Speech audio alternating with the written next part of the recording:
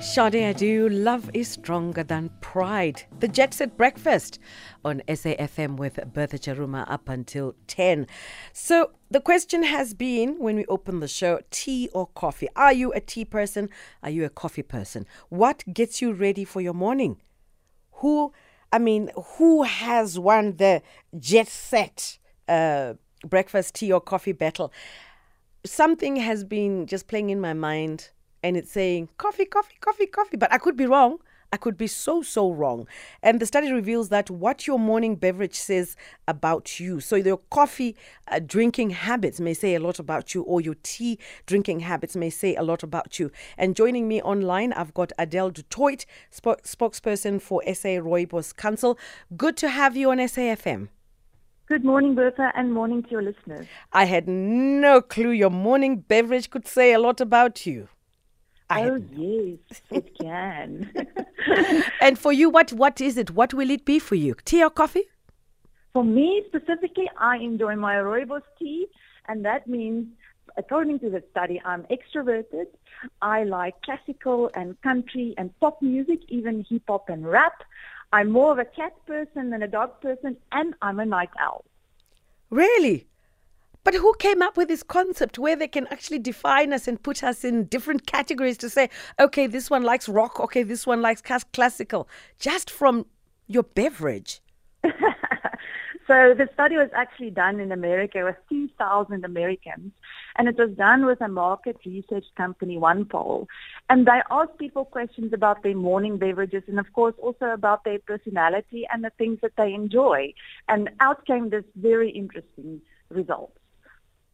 And I just want to engage our listeners as well, of course, joining the conversation. And I'm talking to ADELE Du Toit. And if you're a coffee person, do talk to us on our WhatsApp number 0614104107, or otherwise you can call us directly on 086 000 2032. I found this to be very, very fascinating. So in terms of, you said cats and dogs, there's a difference there in terms of music. What other things? And I was also going through some of the info, and it says even your watching habits, your TV series are very, very different.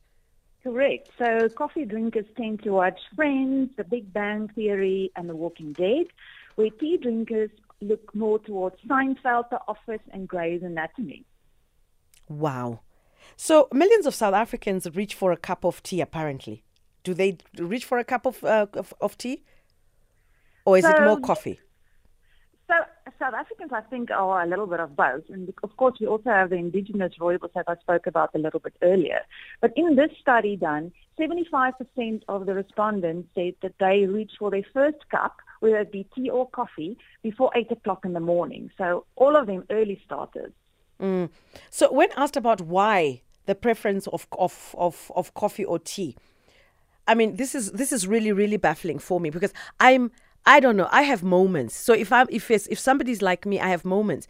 I'm not really a big tea person, but when I do my coffee, it's like I can stop for a long time, and then when I go back, it's like a tablespoonful.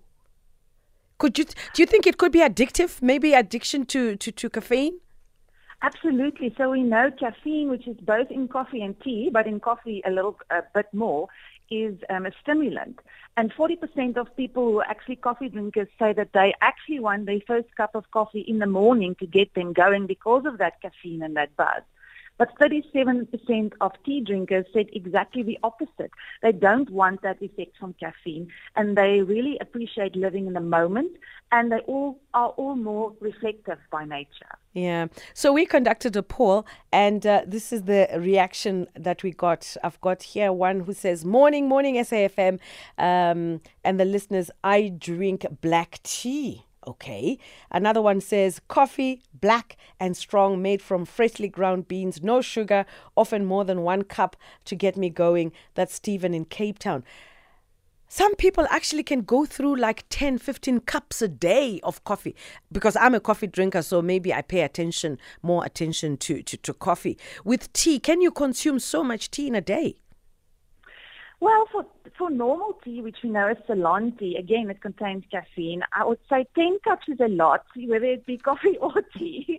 But if we talk about rooibos is actually excellent. And if you drink 6 cups of rooibos a day, there was a study done at the Cape Peninsula University of Technology that found people that drank 6 cups of rooibos a day, after 6 weeks, their heart health improved because rooibos helps to lower cholesterol. So from a rooibos perspective, I know it has a lot of health benefits. And what are those?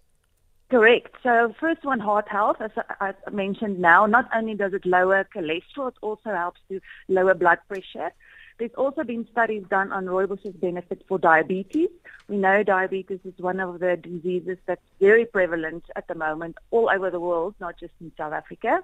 Rooibos also helps to lower stress. And it does that by lowering the stress hormone cortisol.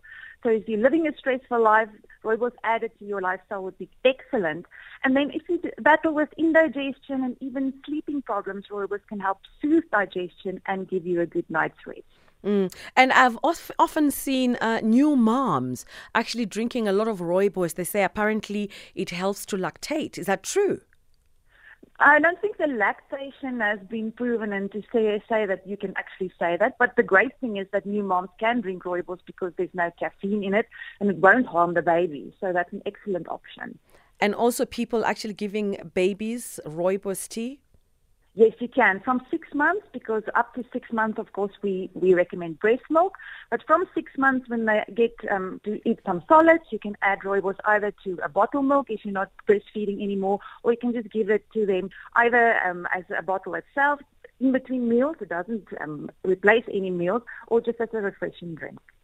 And just before I let you go, for babies, what are the benefits? So it's the same as for adults. And the great thing about rooibos is not just drinking rooibos that can be beneficial for babies. If you have nappy rash or if your baby has cradle cap or rashes on the skin, you can actually bath your baby in rooibos-infused water and it will help soothe those allergies. This is interesting. I know I have my moments, but I do, whenever I stop my coffee, I do go to rooibos. I really, really love it. And I love it with lots of milk. I don't know why, but I do. I really thoroughly enjoy it. Well, Adele, thank you so much for chatting to us. And if any of our listeners would like to get some more information, about rooibos, where can they go? So you can go to the South African Rooibos Council website. There's lots of information on there on research. There's recipes including rooibos. So go to sarooibos.co.za or follow us either on Facebook or Instagram. And just this is something I just kept for the last minute. It just came to mind. I know that the last time there was a little bit of a hoo-ha about where it originated from, and it was confirmed it originates from South Africa. Is that true?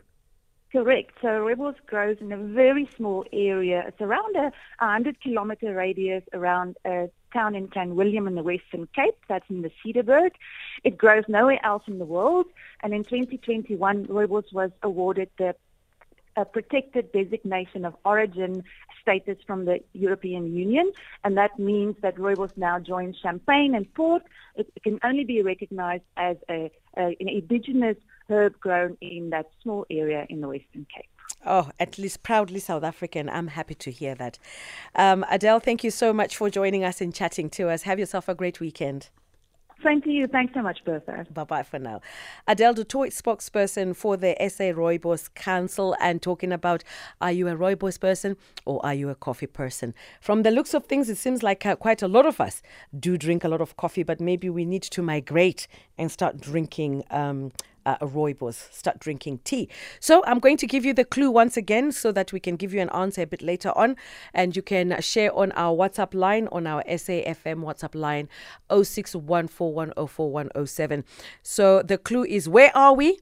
Here is the clue. Declared a World Heritage Site by UNESCO in 1999, and the site is home to the largest concentration of human ancestral remains anywhere in the world.